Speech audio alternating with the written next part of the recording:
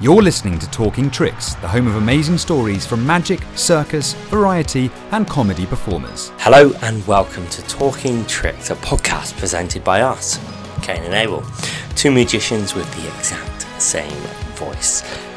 Well, here we are at the Adelaide Fringe Festival. It's been a pretty busy and crazy festival so far, and for that reason, these podcasts are coming, yes, weekly, but on slightly weird days. We're trying to keep up with what day it is in the UK and also Australia, but it's a bit hard. But don't worry, we are keeping to our promise of getting you some amazing interviews whilst we're out there, but we're also trying to,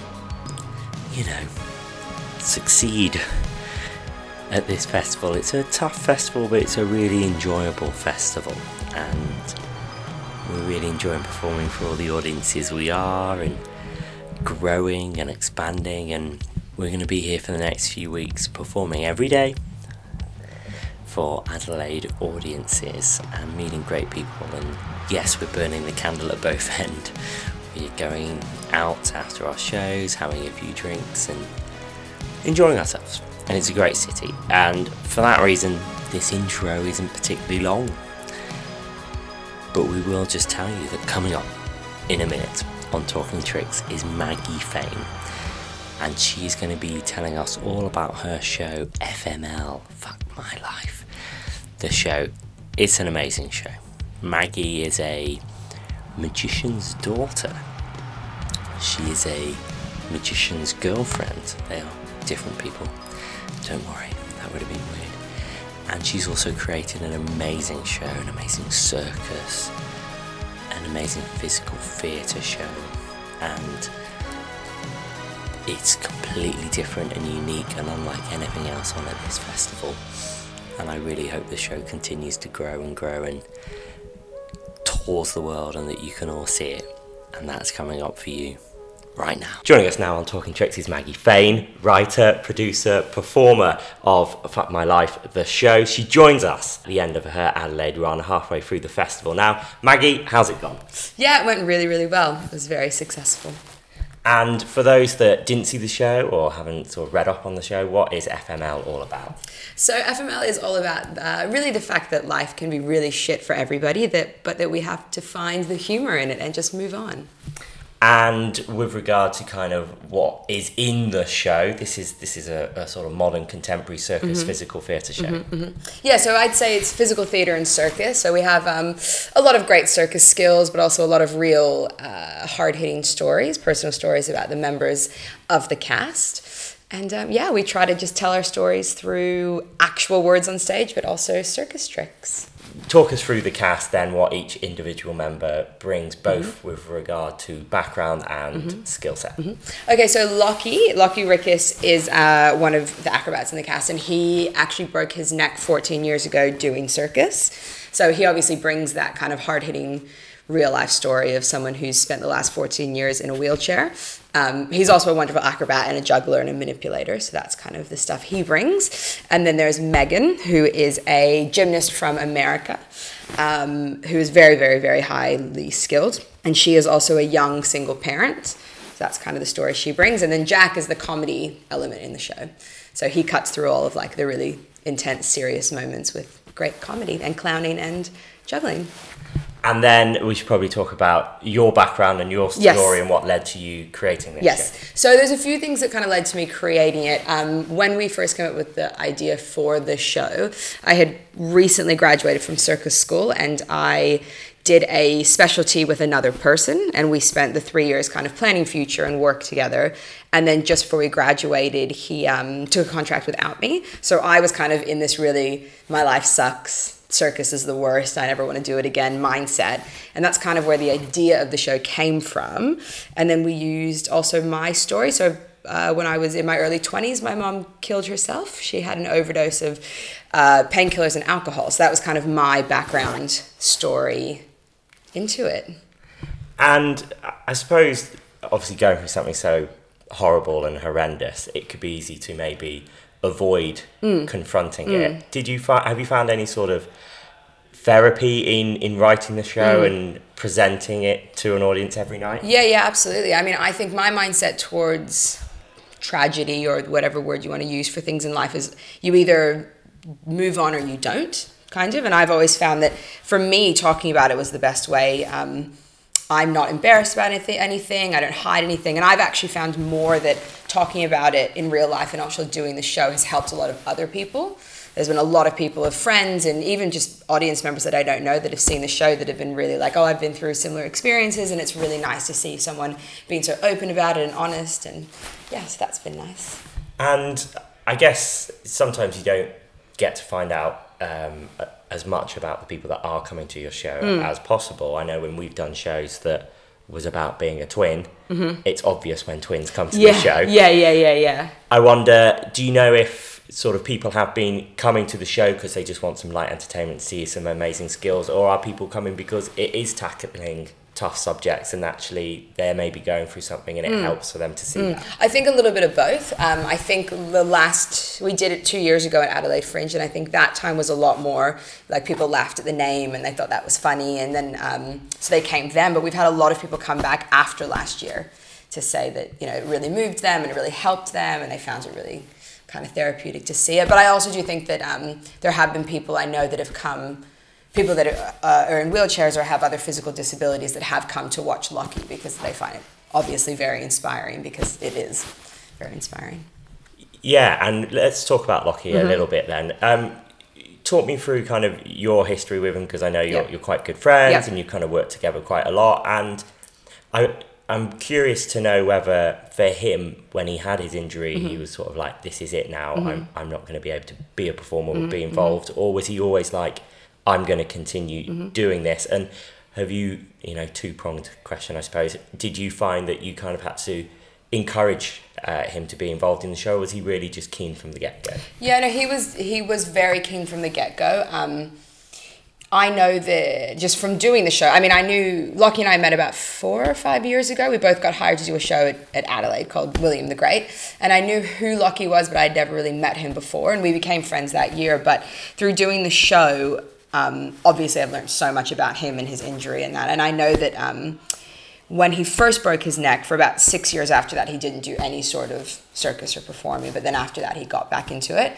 And he's been performing, ever since. And I love physically working with him because it's very different from what I was taught, like what your weight distribution and things like that, because you're sitting in his wheelchair, because he's sitting in the wheelchair, things are a bit different. But no, he's been super on board to do the show and be in it and tell his story and be very proud about himself and his life. And obviously being a 4-person cast, I know there's moments when people do sort of individual pieces in the show, but talk to me about some of the work that you do together and how you kind of interact with each other. Well, I personally, my favorite type of performing is any sort of ensemble work. I love the interactions with people on stage and just the different kind of element that having more than one person on stage brings. But yeah, no, we were very lucky. Megan and I have been working together for a few months. We met in June in America, so we've been training together. And Jack, actually, I'd never worked with him before, but everyone kind of just molded really nicely together, and all of the skills and all of the group stuff really kind of naturally came about. So we were very lucky in that regard. And there's obviously quite a few people behind the scenes, I suppose, that have worked on the show, but the one person I kind of want to mention, because it plays such an integral part to the show, is the music. Yes. So talk to me about that kind of constant thread that we have in and the wonderful person that's created that. Hugh Bladel, he is a wonderful he's a circus performer and an acrobat, but he's also an unbelievable musician. So he was in the first version of FML, and he wrote the entire soundtrack to the show. And I mean, I've never seen anything like it. It was amazing. We sat down and kind of went through all of the different acts that we wanted in the show and the kind of general tone that we wanted each song to be. And in like a week, he just wrote this entire album. So, I mean, the show would be much worse without his wonderful music, because we just have a thread, like a constant thread and a constant tone, and I think it's beautiful.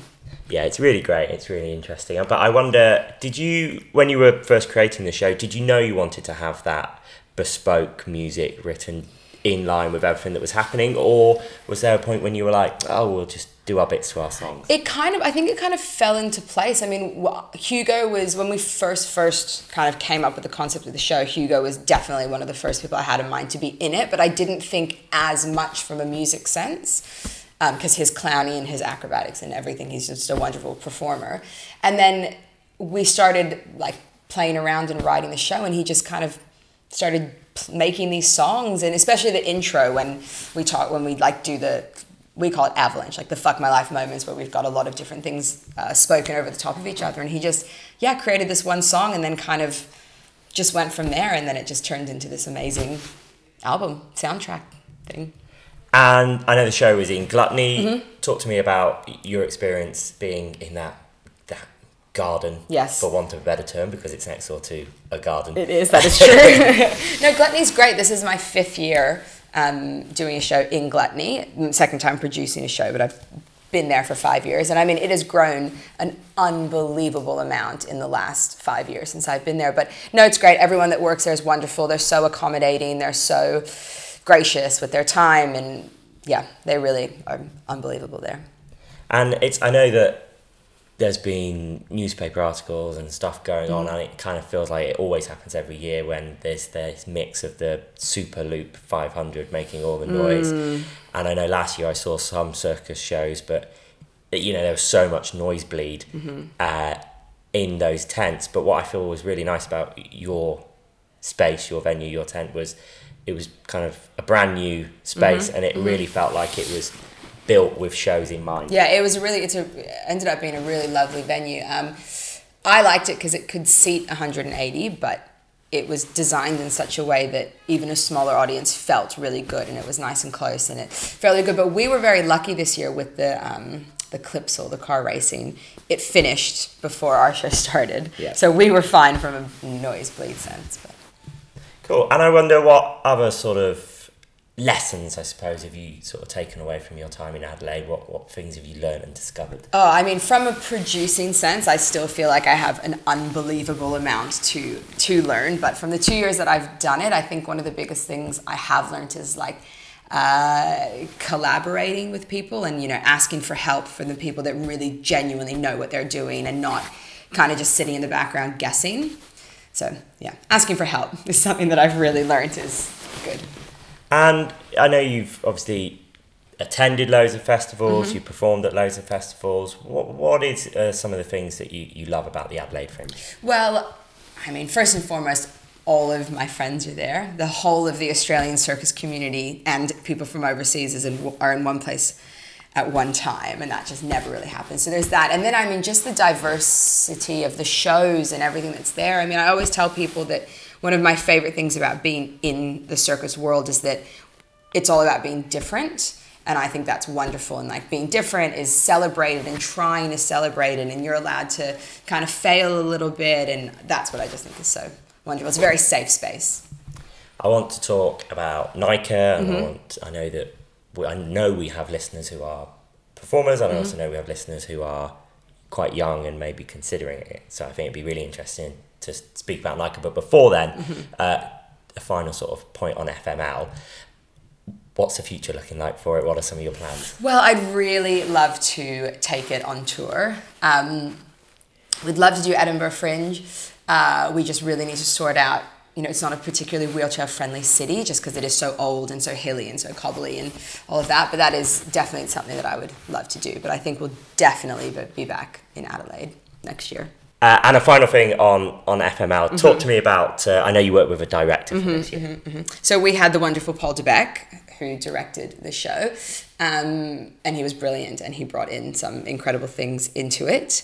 And I think I can speak for myself and the rest of the cast when I say that he really did a wonderful job. And I think because he is not from the circus world, he comes into a circus show with really fresh ideas and really new, like a new way of looking at things that is not from a skill sense. Because I think sometimes as like acrobats, we could get, our pride gets in the way of like wanting to put in our best skills or the hardest tricks or whatever. And he was really good at kind of looking at it from a different way. So I mean, one of the things that Paul's so good at, and I think most other performers will be quite envious of, is the way he can have an instant rapport and a connection with an audience. Is that the kind of thing he was working with you on? Yeah. I mean, he worked a lot with Jack on that, because Jack had quite a bit of interaction with the audience, a lot more than like the rest of us did.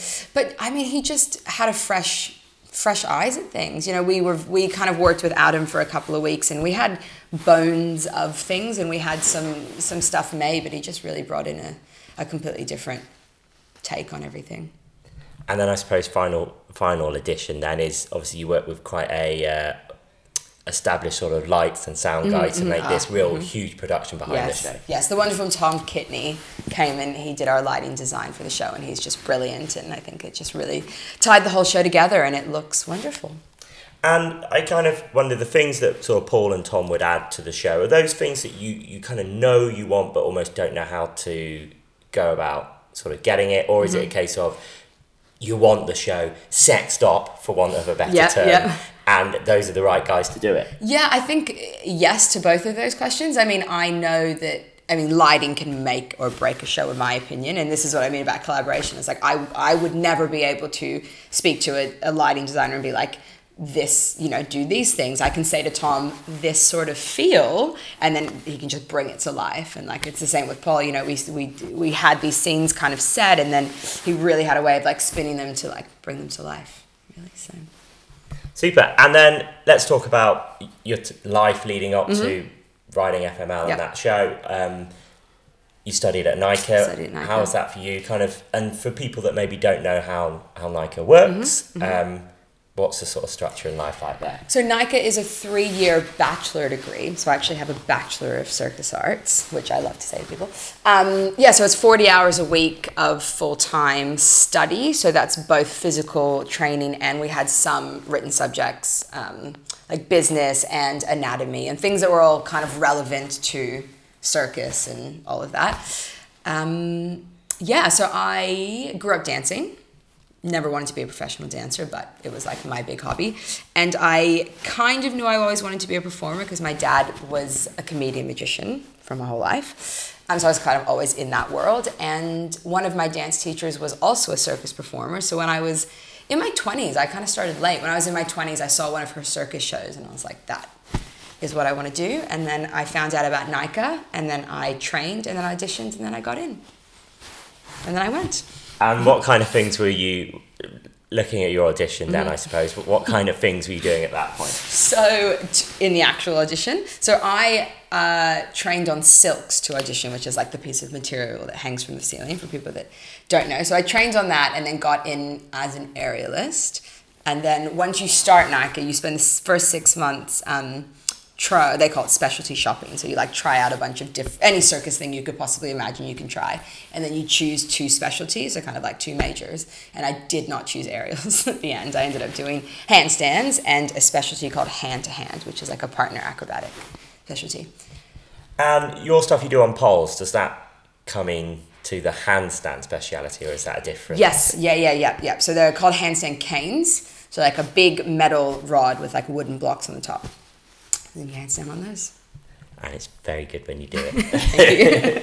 And let's talk about your dad then for a bit. Okay, let's do it. He's got his sort of biography, I think, is very interesting because people may be wondering with your accent where you're from. Yes. I think you're Australian, but I know obviously there's this American twang. Yes. And that's kind of all to do with where your dad, what your dad was doing, and when he moved and why he moved. Yes, so I was born in LA, I was born in America, and I lived there till I was 8, and then my family moved us out to Australia.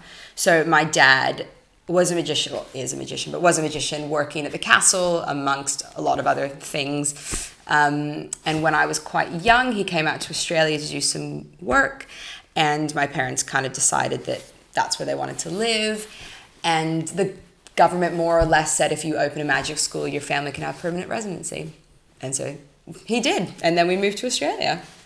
And how did you find that move? Have you kind of always embraced and loved Australia, or is there part of you that missed being out in the States? I do love Australia. I'm very glad that my parents moved us out. And I think I'm very glad that I grew up here. But it's nice to have dual citizenship, so that's good. And having a a dad who is a magician. Was Yes. there ever a part of you that thought you might want to learn magic tricks? Now I wish that I had, because I can remember him having magic schools and always wanting to teach me magic, and me at 12 was like, no, I don't want to learn magic, and I regret that a little bit, but it's never too late, is it? It's never too late. Never too late. It's never too late. I'll teach you a classic course.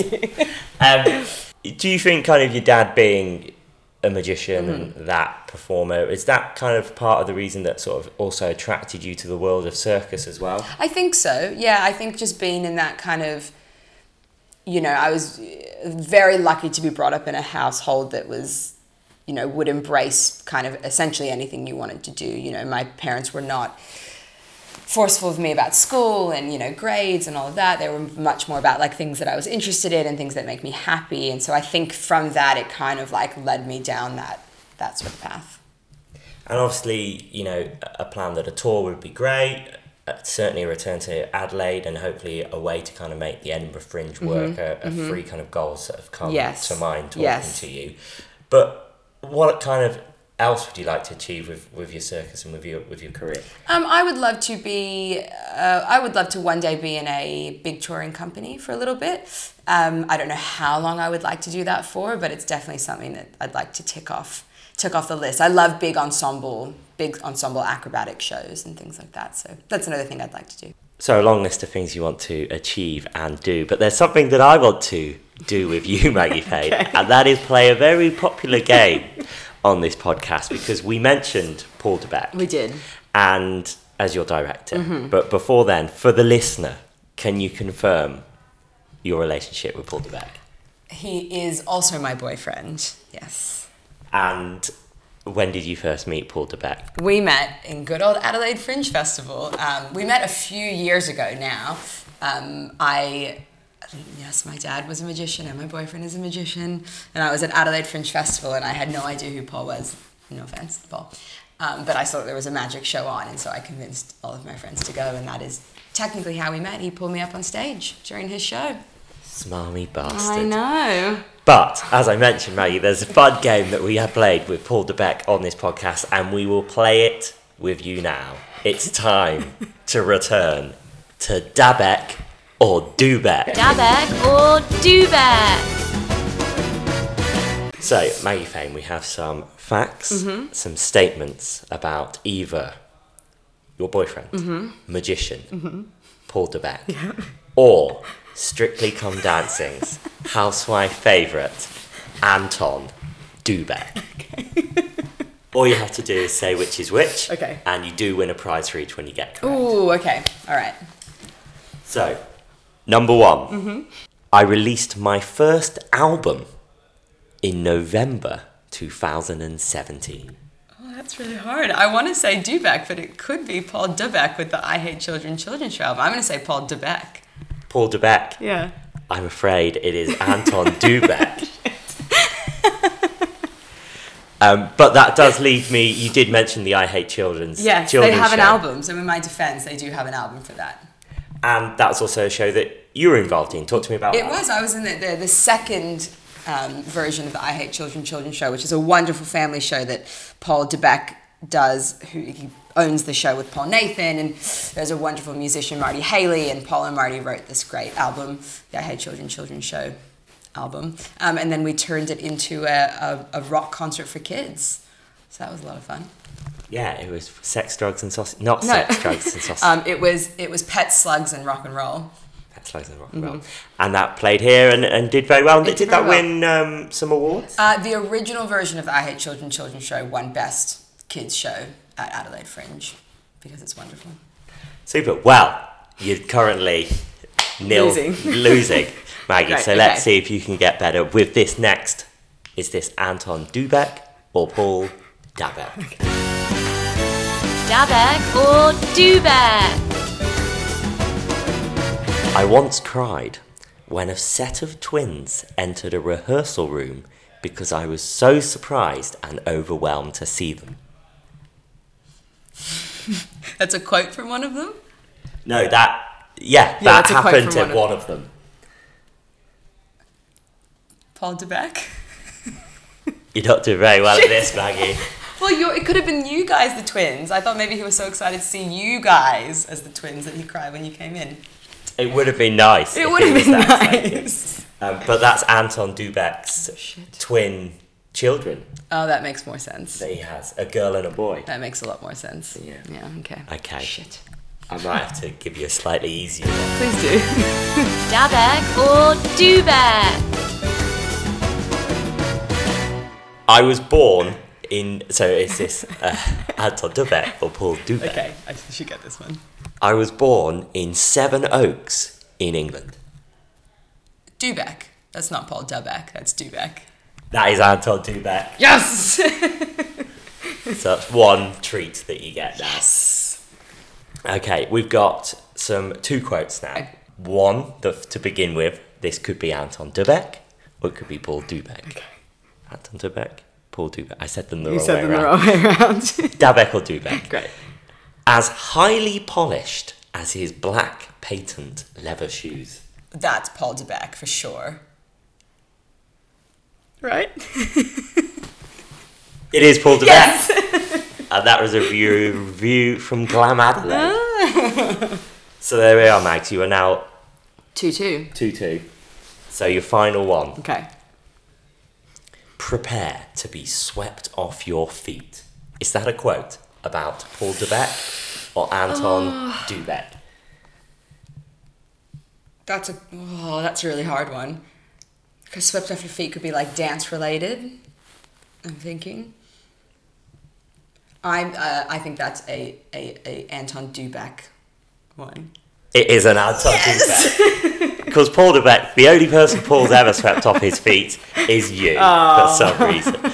Well, there we go. That is our way to end this week's episode of Talking Tricks with the return of Dabek or Dubek, and we will put out a public invitation to Anton Dubek to please come on this podcast so that we can play this game. Maggie, thank you very much. Thank you very much. It was a pleasure. Thank you for listening to Talking Tricks with Kate and Abel. Please rate, review and subscribe to the podcast.